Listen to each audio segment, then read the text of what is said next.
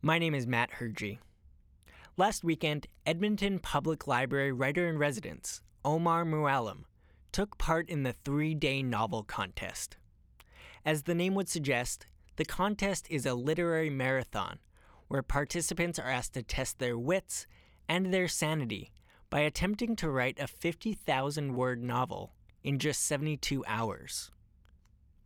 Now, you'd think that this task would be helped along with a fair dose of caffeine, but in Omar's case, consuming massive amounts of coffee, well, it sadly backfired. I over-caffeinated myself the first day, so by 12 o'clock I was actually physically shaking and had to take a good 1-hour break just to come back down. So I learnt my pace both with writing and with coffee. It's the CJSR edition. The CJSR edition. The CJSR edition. The CJSR edition. This is the CJSR edition, broadcasting from Edmonton, Alberta, Canada, on 88.5 FM and CJSR.com.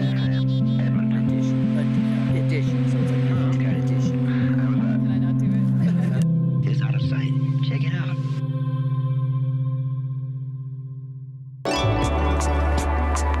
Welcome to the CJSR edition.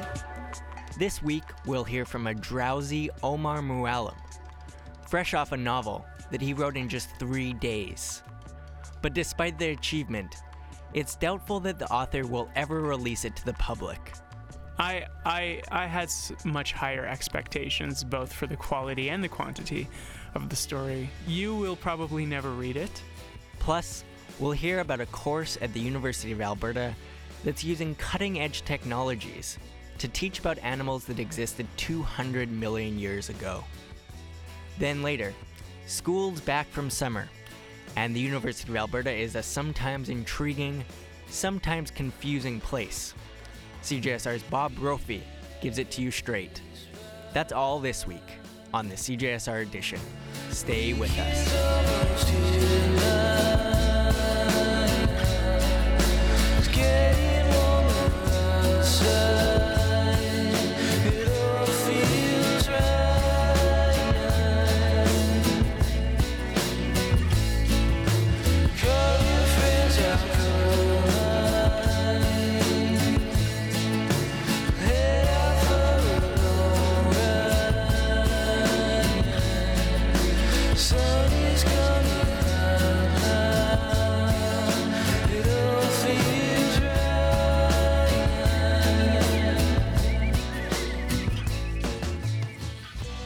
Now, many of us spent this past Labor Day long weekend camping, or getting ourselves and our children ready for school, longing to reverse the clock so that we could just have one more day of summer.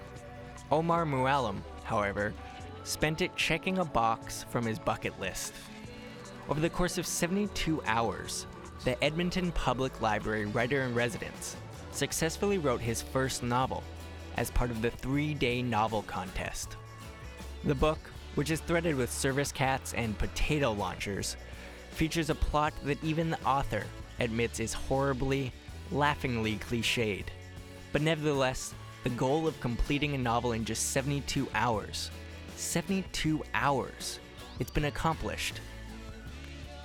And the day after he wrote the book, CJSR dragged the droopy-eyed, exasperated Omar Mouallem into our studios to talk about what it's like to accomplish something in just 3 days that some people spend a lifetime just dreaming about. Omar Mouallem, welcome to the CJSR edition. So you just are fresh off finishing a 50,000-word book. I tried for 50,000. Where did you get to? 30,000. 30,000. I finished it in 30,000. It's a finished story. I had much higher expectations, both for the quality and the quantity of the story going into the 3-day novel writing contest. But after day one, I realized that what I had in mind was physically and mentally impossible. So talk me through the process. How did it all start? Sure. It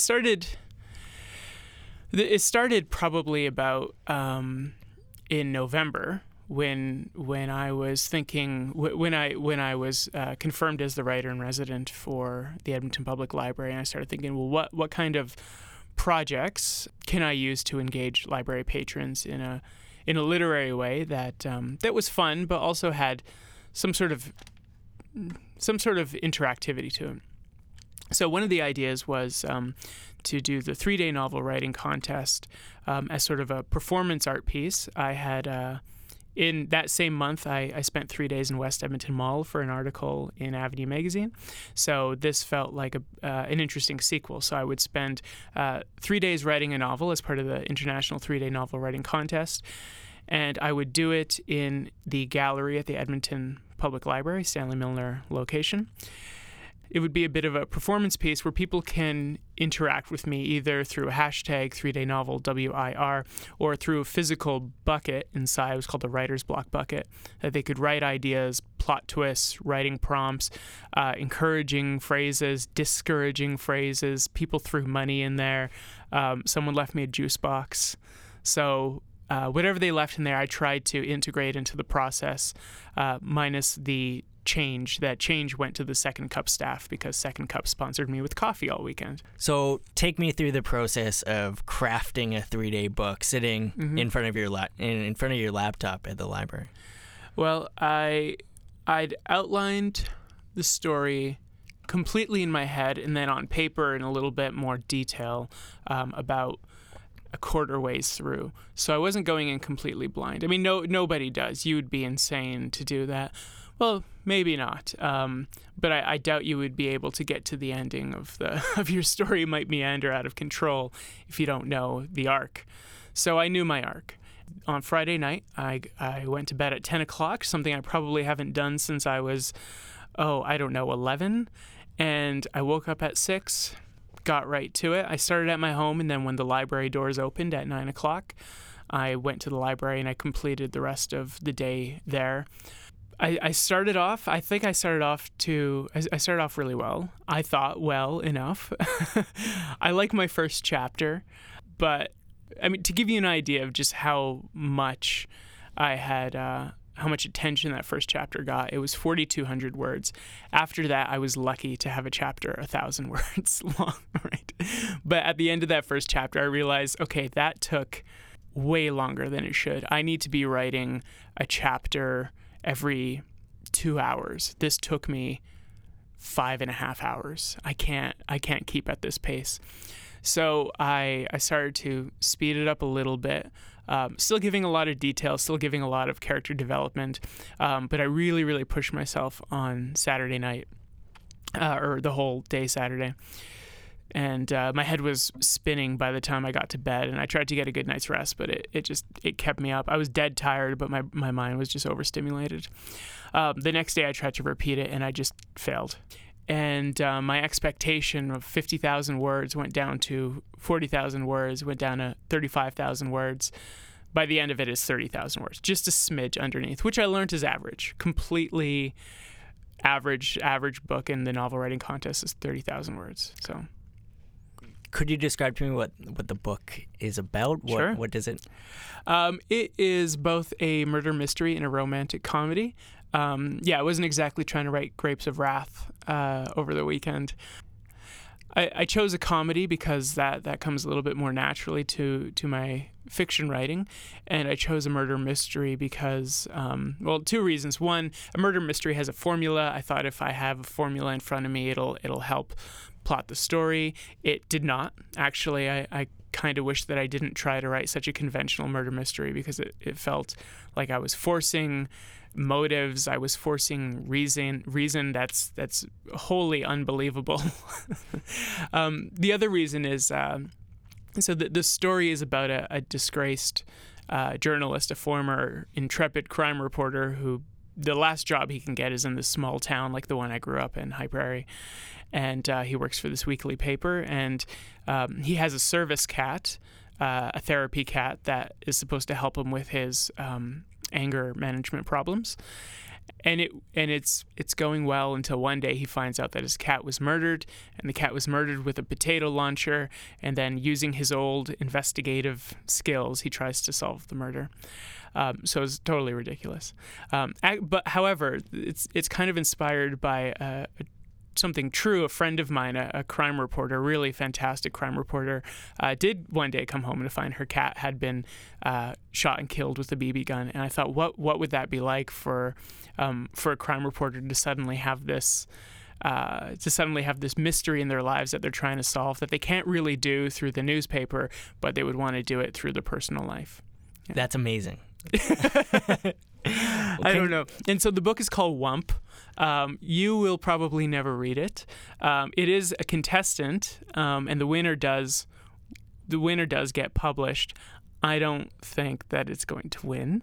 I would be blown away if it made the short list, but hey, we'll see. It's called Wump. Wump is the nickname for one of my cats, and so I wrote about 3 things that I know very well: small towns, journalism, and cats. I also think that title could also be interpreted as an author writing it at the very end after writing it for 3 days, just like, this is Wump. Wump. Yeah, I like it. It has a lot of sadness to it. That's why I liked it. Yeah. Wump. And the characters are very sad people. All of them. Every single one of them. Very, very sad. Pathetic people. You described it as a head-spinning, dead, tired experience, and you're yawning right in front of me right now, so I can completely empathize with you. What was the biggest challenge? The editing process actually was much tougher than I thought it was going to be. I thought I was going to get to the end, and it was going to feel so satisfying, and then I'd, take a shower, go for a bike ride, and start editing. But I actually didn't finish editing it. And I finished the book at about 2:30 p.m. yesterday. So quite a bit of time. There was still 9.5 hours to edit it. But I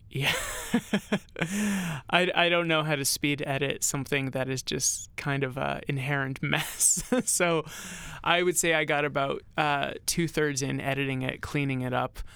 And then I was running out of time, so I was like, okay, what's missing? I started filling in some plot holes, and got the job done. There was one chapter where I must have cracked out 1,000 words in 40 minutes, and so that one needed a lot of attention toward the end. So I think I was really surprised by how much effort that was. Yeah. Was the whole process unexpected to you? I came at it with different expectations. I thought that I was just going to... I had this image of myself just like typing the whole time. But actually there was way more thinking time than writing time in the end. It didn't flow off my fingers as quickly and naturally as I expected it to. Though I don't know why I thought that it would. I mean, I'm a writer. My career is a writer. That's what I do. I write, and nothing ever just flows off my fingertips so easily. Even if I've spent the last several months thinking it through from beginning to end. What was the process? Inherently, it would be different than writing, say, other forms of deadline-driven nonfiction, because this is fiction. But was it different? I mean, I should say. I mean, it should be known that the one of the points of the 3-day novel writing contest is to realize just how much care and time and how much effort goes into a good novel. I mean, as an artist, sometimes you have people think or say that, I could do that. You see this a lot at craft shows or at makers markets. You see people pick up something that they think that they could just make in their own bedroom, and they don't understand why it costs $100 or $50 or even $20, and like, I can make that. And so a lot of people, I think, feel the same way about writing a novel. I mean, it's on everyone's bucket list. Everyone wants to write a novel, and I think that's a noble thing. Have you ever done it before? Write a novel? No. I've written. I wrote one published book and I wrote one unpublished book, but they were both nonfiction. So the point of it is kind of to show that, okay, this is what happens when you just try to crank something out in 3 days. But there's some magic in it, and there are some gems, and there's actually some real goodness that comes out of this free association or this extreme pressure, this endurance contest. And there were actually some things in there that I liked. I don't think this book can be a good book. I don't think the story is good enough. But there were some techniques and there were some lines and there were some characters in there that I actually really liked. Maybe they'll find themselves in a book in the future. And I also learned a lot about my capabilities of just being able to actually commit to something and complete it. If you can think back, what was perhaps a particular moment of writing magic? I always find it odd how modern TV and modern books, let's just talk books, modern books especially, though it's really in most modern art forms, don't really, or storytelling rather, they don't really parallel how we receive information and communicate these days. So 20 years ago, even 15 years ago, it was normal to be in a room with 5 people, and that was the only conversation happening. But of course, with text messages and emails and Facebook and all the social media, or the, let's just say, digital communications that interfere with our daily moments, that's a genuine way of learning something or communicating with people. And you just don't see it in books. There's always this kind of artificial 2 people in a room situation where they have a dialogue and there's no interference. Well, that's just inherently not true. So I tried to write, not throughout the entirety of the book, but in many of the scenes, what I thought were more genuine situations where people were communicating with who's in front of them as well as who's on the phone, and as a reader, you're learning information even by things like missed calls or text messages or something that someone finds in a Twitter feed. Those are all ways that you can drive a story forward now. So I impressed myself, I guess, in being able to weave that through the book in a way that wasn't jarring, that wasn't discombobulating in any way, that I actually felt was genuine. So all in all, would you say this is a success, and taking into account community outreach as well, which you said was yeah, an absolutely. important part? I got a lot of people at the library who maybe aren't usually interested in the Writer-in-Residence program, finding out, or even knew what the Writer-in-Residence program, learning what the Writer-in-Residence did, and the fact that there is a Writer-in-Residence at the library, and that I am there to help them with their stories. And I liked it because now they were helping me with my story.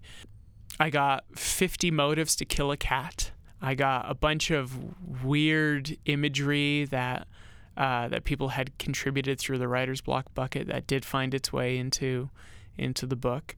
And I think I showed people that this thing on their bucket list, this novel that they have put off for 10 years, 20 years, forever and ever, actually it can be done. It can be done if you just find the time to commit to it. I would not recommend trying to cram it into 72 hours, but maybe a month. I mean, what's a month of your life, right? To get something that is important to a lot of people out of the way, or to try it and get better at it, and pursue a loftier goal or a better story in the future. And I at least get to say that I've done it, but I've also, I think, had a bit of a rude awakening of the novel writing process myself. Hopefully this has taught me something, at least about pacing, about story arcs. I haven't written something fictional this long before, and I feel a little bit more prepared to write something of meaning, a book that I would actually want people to remember me for.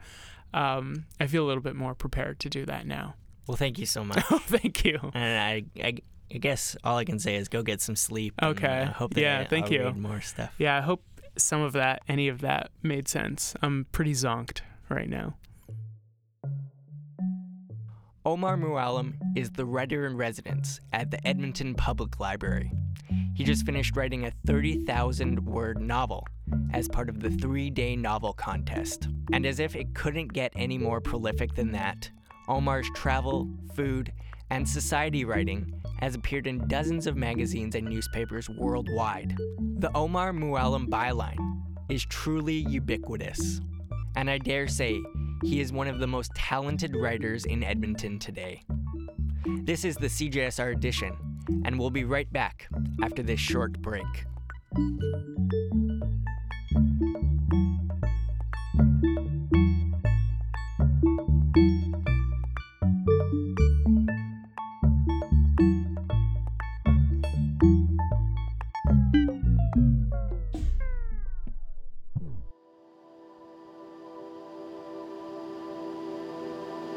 You're listening to the CJSR edition on 88.5 FM in Edmonton, 102.7 cable FM, and around the world on CJSRnews.com.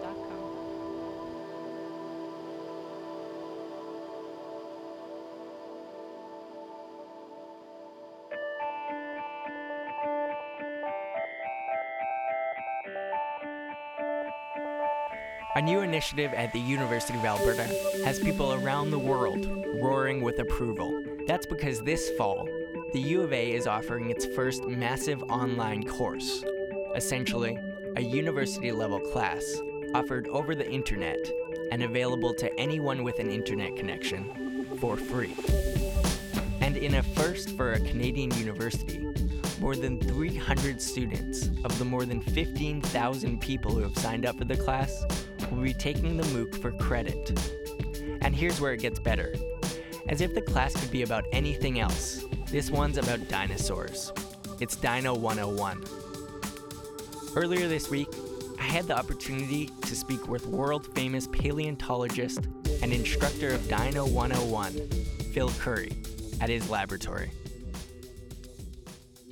I'm Phil Curry. I'm actually a dinosaur paleontologist who works in the biology department.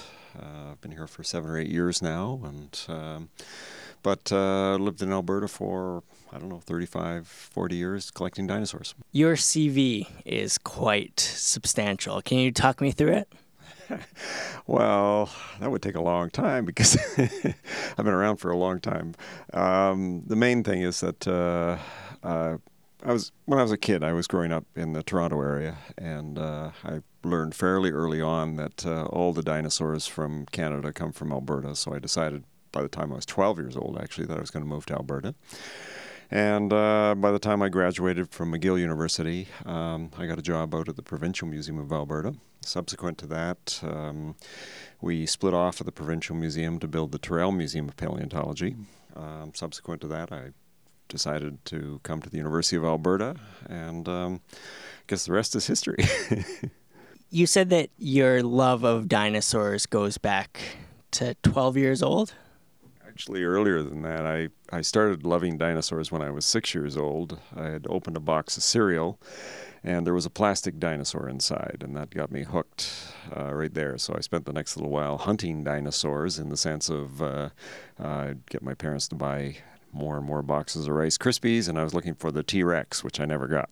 Never turned up. I eventually bought it many, many years later, but so I eventually completed my set. But it was kind of funny that of all the ones to not get, it was Tyrannosaurus Rex. And since moving to Alberta, I've collected 2 Tyrannosaurus Rexes. Real Tyrannosaurus Rexes. Exactly. Where did you find those? They were found down. One was near Drumheller. It's very close to Dry Island Provincial Park, actually, on a private ranch called the T-Rex Ranch now. And then the other one was from the Crow's Nest Pass. And we weren't really expecting to find one there. It was found by a couple of kids who were fishing and weren't having much luck, so they decided to look for fossils. And they, in 1981, found a T-Rex. Not bad. Can you talk me through the process of uncovering a fossil like that? T-Rex is not my favorite dinosaur to work on, believe me. I mean, it's one of my favorite dinosaurs to do research on, but in terms of actually excavating them, it's a difficult dinosaur to work on because it's so big. And really, it's pretty much our largest dinosaur here in Alberta. So when we find a T-Rex, we're in trouble. And especially if they happen to be in very hard rock. So normally what we would do is you find them sticking out of the rocks, essentially, out of the sides of the rocks because they're laying horizontally. And then you have to dig all the overburden down above it to get down to that layer. And unfortunately, in both cases of our T-Rexes from Alberta, they've been in very steep cliffs, and so we've had to remove many, many, many tons of rock. And then when we get down to the dinosaur, it turns out the dinosaur is in a very hard type of rock itself.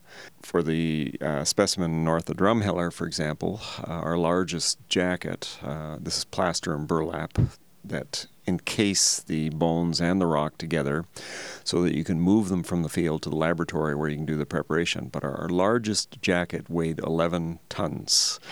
Trying to manipulate things like that is not my idea of fun. So I much rather work on some of the smaller dinosaurs, especially if they come from softer rock. So tell me what most intrigues you about dinosaurs today? I think for me it's always been the same. It's the fact we have so many questions when it comes to dinosaurs. Dinosaurs are popular and people tend to think that they're well known. The reality is quite the opposite, though. We've only known of dinosaurs for about 150 years, and that sounds like a lot, except that in most of that history of collecting dinosaurs, there haven't been that many dinosaurs collected or done research on. We're kind of in a golden age right now where many people are working on dinosaurs around the world. And in fact, more people are working on dinosaurs right now than ever before in history. In fact, I'm willing to bet that the number of people working on dinosaurs right now equals all of the people who worked on dinosaurs for the 140 years before this. So dinosaurs are certainly going through a renewed popularity, but if you look at what we actually know, we can say that at most, maybe 1,000 species of dinosaurs are known. That sounds like a lot. But when you realize that they live worldwide, every single continent, they basically dominated the world for 150 million years, and that every 2 million years, all those dinosaurs would have died out and been replaced by other species, then you realize that 1,000 species is absolutely nothing. In fact, we probably know less than 1% of the dinosaurs that existed. The other exciting thing about dinosaurs is just we're learning so much about their biology right now. We're learning that there were very good reasons that they were the dominant animals for 150 million years.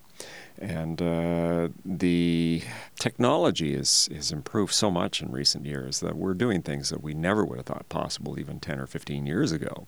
So, for example, we've in fact recovered melanosomes from feathers, for example, and the feathers are on dinosaurs, and those melanosomes tell us what the colors of those feathers were. We have blood vessels in some Tyrannosaurus rex bones now, and those blood vessels have red blood cells in them. We have a tremendous amount of information on the biomechanics of the animals. So the dinosaurs you see in modern movies, of course, are very different than the dinosaurs you saw in movies 30 or 40 years ago. And that's because our understanding of the biomechanics and how dinosaurs moved has changed so much. Even our understanding of dinosaur behavior has changed a lot. And you'd think, well, how can you tell dinosaur behavior from looking at fossils? But you can, in fact, look at many sites in Alberta where we have dinosaurs that were walking across mud flats. And essentially, you're looking at what the dinosaurs were doing when they were alive. And in some cases, you can see how they interact.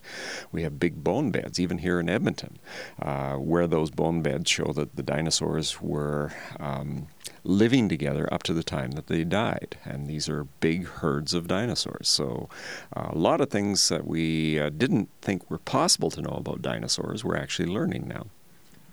I imagine that would be a very interesting area of study then for yourself, to spend so much time in studying dinosaurs for the last 30 or 40 years, and then every day is new knowledge comes and new ideas are formed around dinosaurs. That's exactly right. And it's a lot of fun. I like the field work a lot. I like finding dinosaurs. I mean, that's really exciting when you uncover something and you realize you're the first person who's ever seen this. And as you uncover the fossil in preparation to take it out, of course, you're analyzing it. In some cases, it's just another Centrosaurus, for example, or something like that. In other cases, it's a brand new dinosaur.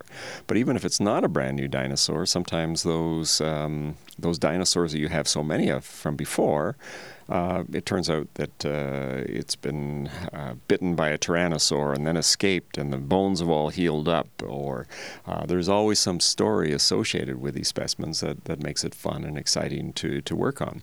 In the laboratory, of course, we see an extension of that when the specimens get prepared, but also when we do the research, we find that there's new knowledge that we get from it. So for me, it doesn't matter whether it's summer or winter, whether I'm indoors or outdoors, it's always exciting.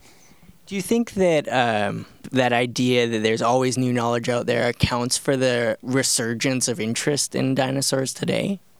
I think it does, and I think there's other reasons too. So, for example, dinosaurs, originally were interesting to people because they were big and bizarre and very strange. And now we're finding out that they're not all big, they're not all bizarre, that many of them, in fact, look very much like modern birds, and that makes sense because they gave rise to birds. Also, the fact that dinosaurs really aren't dead, because birds are the living descendants of dinosaurs, and technically, in the modern paleontological or biological classification, dinosaurs, in fact, are still alive. Birds are dinosaurs. They're classified as that.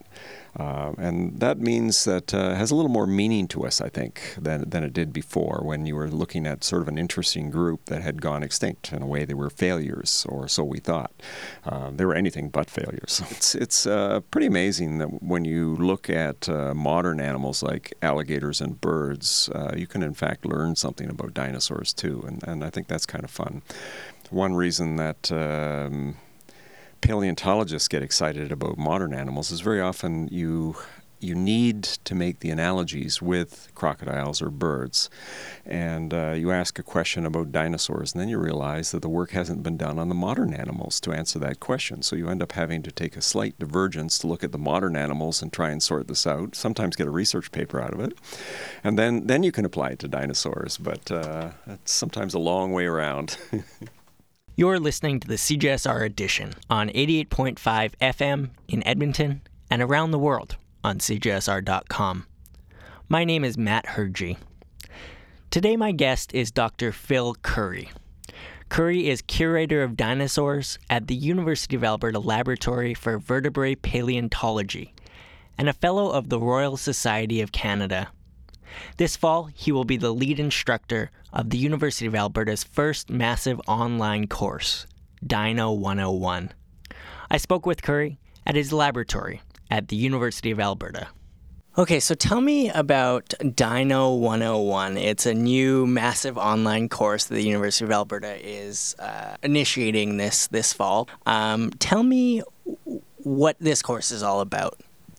Well, Dino 101 is, of course, a way to capitalize on people's interest in dinosaurs. And for me, it was kind of exciting to get involved in doing this simply because it represents a different way of teaching. So you're learning something in the process as well. And, of course, you have the chance of reaching far more people than you ever have reached before. Right now, there's about 13,000 people signed up for Dino 101. That's not bad, considering we've only been advertising for about the last 2 weeks. And we expect it'll get bigger, and of course it'll be around for many years to come. Dino 101 is, of course, an introductory course to dinosaurs. It's meant to be a university course. It actually crosses with some of our own interests here in terms that vertebrate paleontology is taught at the University of Alberta. You can take a specialization in paleontology. And we always felt that we should have a second-year level course. And so from Dino 101, what we've done is now turned that into 2 second-year courses, what we call Paleo 200 and Paleo 201. Basically, Paleo 200 is just the MOOC. So people can go to well, they don't go to class in this case. They do it at home on their own computers, and then they do have to come for a midterm exam and a final exam, though. So in the end, you get a credit for it. And it seemed to us like this is an interesting way to try and see how we can turn MOOCs into not just a interesting learning experience for the student, but also allow them to take credit for it. And we have no idea where this is going to go in the long run, but it seems to be successful too, because that class is full. The other course, Paleo 201, is a course where you just do the MOOC, but we also have field trips and guest lectures and so on. So you learn a little bit extra as a little bit of value added to this whole thing. And we're very interested in seeing, of course, not only how Dino 101 goes, but how the other two courses go as well, and how they integrate and what it says about possibly teaching in the future. For us, of course, the experience of teacher-student interaction is a very important thing, and I'm not sure that Dino 101 is going to accomplish everything that we hope it will, but by incorporating it into one of our introductory courses, the Paleo 200, we're hoping that this will prove to be a good way for us to do the introductory course, and then the subsequent courses would be done differently. What then was the initial inspiration to develop Dino 101 as a massive online course? Well, we have to attribute that to the Dean of Science, Jonathan Schaefer. It was his idea. I, frankly, had never even heard of MOOCs before. And he approached us less than a year ago now, actually, and said, this is something that the University of Alberta specializes in, dinosaurs. People are interested in dinosaurs. Obviously, if you're producing a MOOC, you want it to be massive and go international and reach a lot of people. So it seemed like a good match. And we had no idea at the time that a year later we'd be on the ground, so to speak, and that so much has passed under the bridge. And the course is now produced, and we'll go ahead. What has that 1 year been like to develop it and get it in a more substantial form than just an idea? Well, of course, you can't produce something this big that fast without a lot of help. And so it turned out to be very much of a team effort from a lot of people on campus, people like filmmakers and sound people and artists and people specializing in the digital end of the whole thing and how you do these things, technicians, scientists. Our students all got involved in various ways, and I'm willing to bet that in the end, probably more than 20 to 30 people were involved in the development of this course. It's the only reason we were able to do it fast. It leaves you sometimes wondering how it's ever going to all come together. So I'll have to say there was some stress involved in getting it together as well. But now we're waiting to see how it's going to turn out. The problem is that when you're involved in something like this, and it was very much the same when we produced the Terrell Museum of Paleontology, for example, that you tend to focus more on the things that you see as shortcomings, things you didn't get around to doing, things that you didn't get around to doing the way you wanted to do it, and so on. And yet, when people from outside come in and they take a look at it, after you hear their reactions for a while, then you start to realize that, well, you haven't done such a bad job after all. We know we have areas that we can improve, and when the course is offered again next year, it'll have the improvements built into it. But then I'm sure we're going to find there are other shortcomings or things have changed in paleontology and we have to do things slightly different. So it'll still have to be developed and still have to move ahead in new forms and new formats. Some things will work, some things won't work. So it's a process of refinement then as you go along. And do you imagine there'd be different technologies integrated into this in the future? I think so. I mean, already we've tried to integrate as many technologies as we could into this so that, in fact, we can maximize the visitor experience with this. So, for example, we have CAT scanned many of the skulls of dinosaurs at the University of Alberta. And these CAT scans, of course, then can be used to produce digital models, which are three-dimensional, and they can be put on a screen, and the students can actually manipulate these models. And I think this is a very interesting kind of technology. I think it's going to improve improve in the future so it looks even better. So maybe you can peel it away and look at the inside of the skull, for example. We can do that ourselves, but trying to bring that to a big audience like this is a more difficult thing. So certainly as the technology improves and as we learn about other technologies that might be available to us, then I'm hoping we're going to uptake on these things and incorporate them into something that people wouldn't have thought was all that modern, i.e. paleontology and dinosaurs. So what sort of other challenges were involved in developing this, and were those challenges what you expected? I guess the initial challenge, as far as I could see it, was trying to find a way of doing this so that it's not just a talking head. It's not just a lecture that's put on film and then broadcast over the internet. On the other hand, you don't want to do what television does either, because why not just do television then? We wanted to do something that was quite different, and so we had to do a combination of a little bit of television, a little bit of building in interaction and quizzes and questions and so on. We had to do certainly some talking heads. You can't avoid that. And that's also what people do want to see a certain amount of, but not too much of it, of course. And then trying to keep it interesting. We had messages that we had to get across, and for me it was an interesting process where, in essence, what we did was we decided what we had to cover in the course, and then we looked at the end of the course and how we were going to test people on this. And then you start to build from the bottom up once you know where you're going. And so it gives you a very different kind of perspective than we normally do. I mean, when I normally put a lecture together, it's kind of organic. It's you have a sense of what you want to say and what you want to do, and then your exam comes much later. You build up from what you've been talking about and what you know you've talked about, but you don't normally go to the end and try and integrate the whole package right from the beginning to the end. So it was a very much of a learning process for me, and I think it was very successful. It's fairly well documented that one of the challenges with massive online courses outside of the U of A is engagement in the long term. So something, I think the statistic is 1 out of every 100 people who sign up for a class will actually even take the first quiz. Are there strategies that U of A has developed to combat that? Well, of course, we did look at other MOOCs and tried to get a sense of what was working, what wasn't working on them. Certainly there are MOOCs that fail completely. They don't even finish because they have such an extreme dropout. I don't think any of them really have a high percentage of people completing. And we're hoping we can do better than that by making it interesting and by trying to keep the students involved. And I think we have a chance because of the fact that people are so interested in dinosaurs, and there are so many dinosaur geeks out there who really want to do this.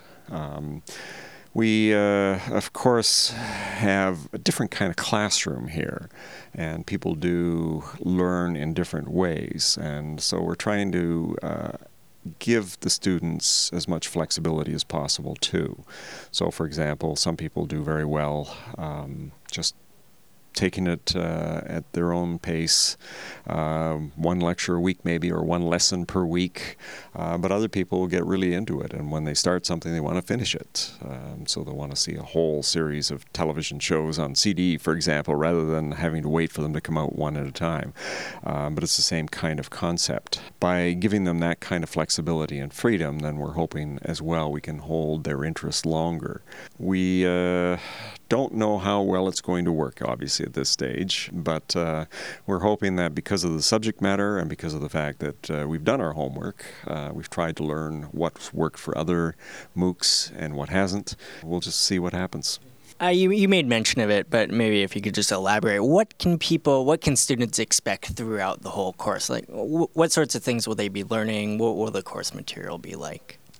Well, because it's a course that's not just an introductory course to dinosaurs, it's also an introductory course to paleontology. We want to eventually, as I said, use this as our introductory course for more advanced courses in paleontology. So we do have to teach the basics. And we also recognize that many of the students just don't have the kind of background that's necessary for understanding the science of dinosaurs unless you teach them some of the basics of biology and geology, for example. So the course does cover quite a bit of science overall, and we're hoping that even if in the long run they're not super interested in dinosaurs and fallout, that they'll be interested in maybe other aspects of science and follow up on those things. The main thing I hope to get out of this is that people are generally not aware of how much research that's going on dinosaurs right now, and they're not aware of how much we've learned over the years. And for me, this became really, really obvious when the movie Jurassic Park came out. And in 1993, when it was released, we saw an incredible change in the public perception of dinosaurs. And I realized for the first time that Hollywood had an absolutely huge impact on people's education. And I never would have guessed that. But I realized that for the first time, really people had a 1930s King Kong version of dinosaurs in their head. In that all the questions I would get every time I gave a lecture anywhere, or the letters I got and phone calls and so on, they always asked the same kinds of questions. And of course, we'd been changing the field quite dramatically since the 1970s. We knew a lot more about biology. We knew a lot more about whether dinosaurs were, for example, warm-blooded or cold-blooded, whether dinosaurs, in fact, were still alive as birds, and so on. So all those ideas were developing in the 1970s. But it just seemed that you'd go to the next public lecture, and you'd get asked still the same questions, which were 1930s dinosaur versions. And then Jurassic Park came out, and in 1993, within a space of months, the questions I started getting from the public had changed dramatically. And now people were asking about warm-blooded dinosaurs. People were asking about the origin of birds. People were asking about intelligence in dinosaurs and everything else. These things are all subliminal in Jurassic Park. They're not in your face, but they're there if you want to look for them. And yet the public got it. And so public education was coming from a different direction than I expected it to in this particular case. And of course, we're hoping that with the MOOC, we can do something like that too eventually. It seems like this course represents the democratization of an intelligent dialogue around dinosaurs. So what does that mean to you? Well, to me, of course, I've been around for a long time, and I've seen a lot of changes. I mean, when I first got my job collecting dinosaurs in Alberta in 1976, at that time there was probably fewer than 30 people in the entire world working on dinosaurs. And now we're looking at hundreds, as I said. I have a good student body who works with me here. We have a tremendous amount of material we can work on, lots of research that we can do.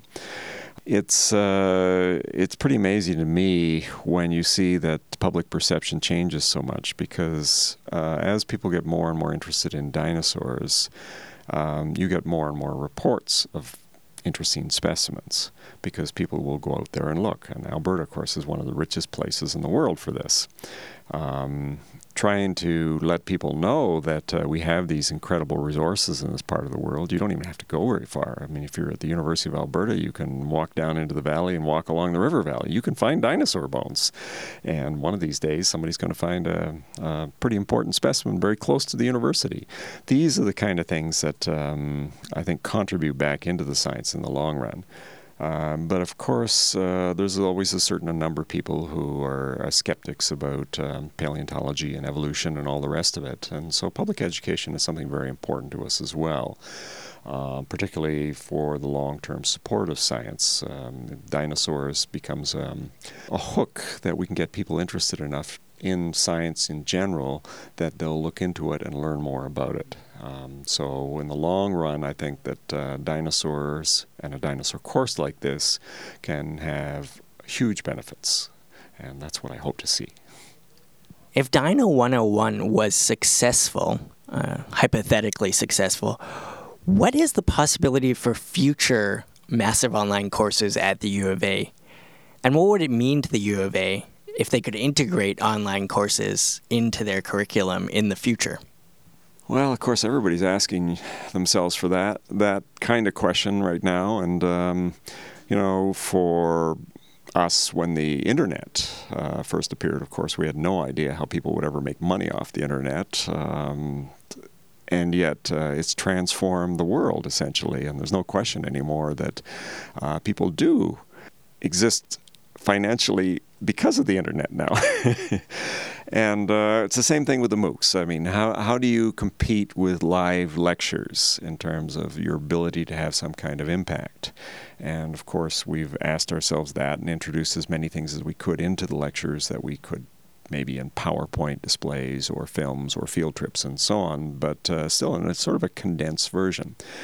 Because MOOCs are generally free, we don't know where it's going to go and how the university is going to ultimately benefit from this. But certainly it may end up being that with a larger awareness of the University of Alberta worldwide, that'll help us in terms of getting grants or attracting more high-quality students to the university.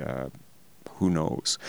But I think within the university itself, if this experiment works, using the MOOC as the basis for an introductory course, this could work very well for us as well.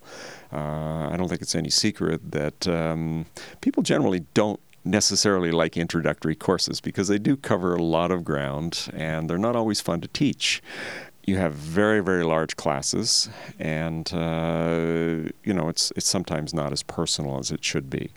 If we can accomplish all the same goals, make it more interesting for the students as well, and then still get all your introductory material out of the way, maybe it is a good way to lead into the better, more in-depth courses that we have in the second, third, and fourth year. Dr. Phil Curry, thank you very much for your time. You're very welcome. That was Dr. Phil Curry, curator of dinosaurs at the University of Alberta, a fellow at the Royal Society of Canada, and the instructor of the University of Alberta's first massive open online course, Dino 101. Registration for the class, which began on September 4th, is still open. Just visit ualberta.ca.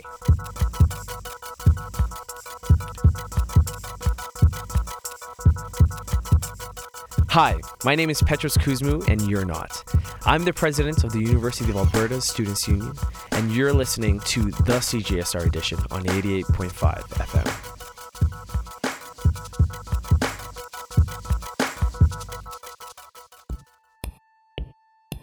Welcome back to the CJSR edition. This week, thousands of wide-eyed undergraduates converged on the University of Alberta's North Campus, which can only mean one thing: school's back.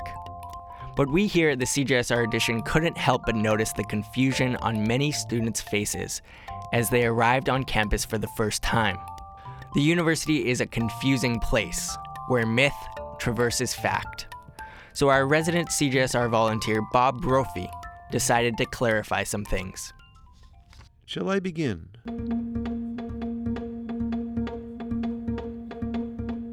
Here are some facts about the University of Alberta. 39,500 students from all Canadian provinces and territories and 152 countries currently attend the University of Alberta. 18 faculty, 5 campuses, 39,000 students. School colors, green, gold. The colors were suggested by the spouse of one of the original 4 professors, who drew her inspiration from the autumn colors of the river valley. The green represents the wide stretches of prairie land flanked by deep spruce forests and is symbolic of hope and optimism. The gold represents the golden harvest fields and is symbolic of the light of knowledge. The University of Alberta's first president, Henry Marshall Tory, at the inaugural convocation in 1908, challenged the university community, the province of Alberta, and future generations to remember that the modern state university has sprung from a demand on the part of the people themselves. The people demand that knowledge shall not be the concern of scholars alone. The uplifting of the whole people shall be its final goal. This should never be forgotten. 200 undergraduate programs, 170 graduate programs, 24 varsity sports programs. There are 3,620 academic staff at the University of Alberta, 11,762 administrative staff, faculty to student ratio 1 to 11. Okay. Typical undergraduate tuition, $5,269 per year. International students pay $20,066.74 per year. The U of A has been home to 68 Rhodes Scholars, the third most among universities in Canada. 400 research laboratories. The university was founded in 1908. Below campus, utility workers travel between campus buildings using 21 kilometers of bright utility tunnels, some of which date back to the 1920s. University of Alberta banned secret societies from campus for its first 2 decades, barring students from belonging to fraternities. In 1929, the ban was lifted. The University of Alberta has Canada's second largest research laboratory system.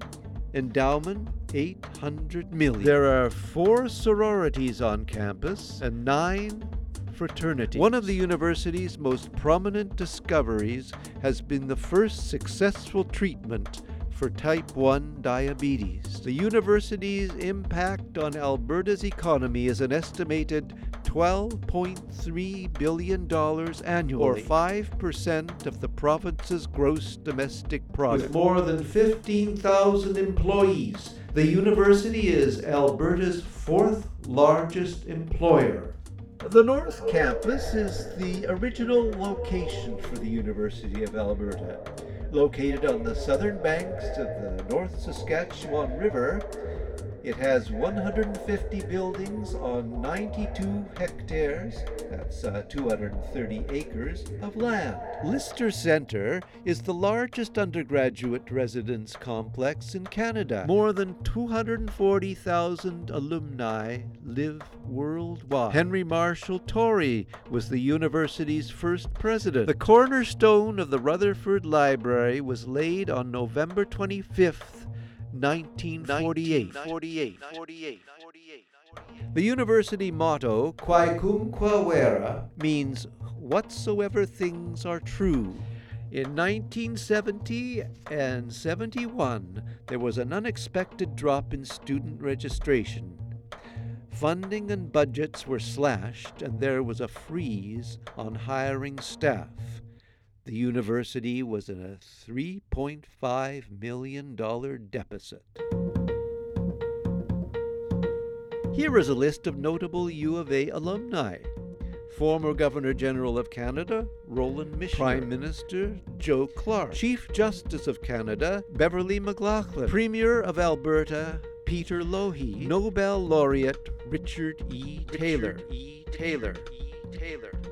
The median salary for a full-time professor at the University of Alberta in 2012 was $126,549. The Tim Center had its first theatrical debut, Ring Around the Moon, in 1995. The Faculty of Agriculture began in 1915 with a staff of 2.